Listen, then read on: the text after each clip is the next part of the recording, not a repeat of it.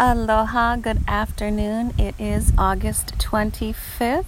First of all, I want to give a shout out to the firefighter, Rob Land. Happy birthday. I hope you have an amazing day. Okay, so I wanted to check in with you guys because something had, I was thinking about something and I have talked about it before, but I really felt like it needed to be talked about again.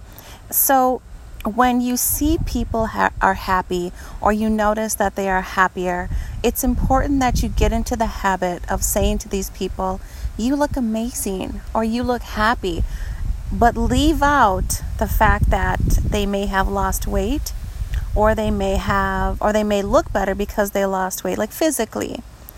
You want to leave that out. Of course, people want to be acknowledged for their weight loss. Of course, they want to be acknowledged for their efforts and their discipline.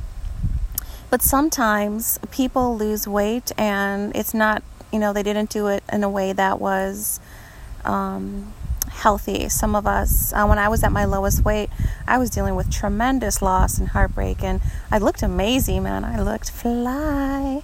I looked fly now too, though. But I looked good. But I was crying behind dumpsters at Experience Fitness. I was crying behind those dumpsters in between clients. I was a mess. Looked great, but I was a mess. People told me I looked great all the time, but it was always in relation to my weight loss. But there are people who knew me would be like, you okay, girl? Like my best friend, Kelly, she would always know when something was up. I love you so much. I can't even begin to tell you how much of a rock you have been to me and continue to be to me. You are my soul sister. I love you to death, girl. Love you, love you, love you. And your little baby Lucy. So this is something that I think that people should normalize. We say normalize doing this, normalize doing that.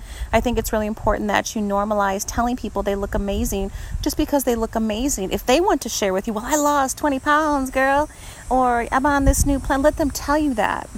But sometimes when you say you look great because of your weight loss, it associates happiness or looking good because you've lost weight, and that's just not right. And it's not real and it's not true.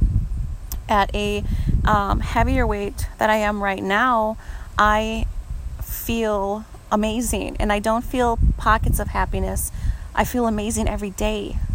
And although I'm not at the weight I was when this all first started and when I lost all my weight and all that stuff, I'm still feel good. I still look good. I still feel good, but I feel great. I don't feel great because I lost weight. I feel great because I've healed through my spiritual trauma. And there are some people that are dealing with situations that cause them to lose weight, like they had loss in their family, or like I did, like it was heartache and loss, and they may be dealing with addiction issues. You just don't know. So I think it's really important for you to, say to people, man, you look great, but really mean it. Like really notice that. Like you just look so good. You look so happy. You look amazing.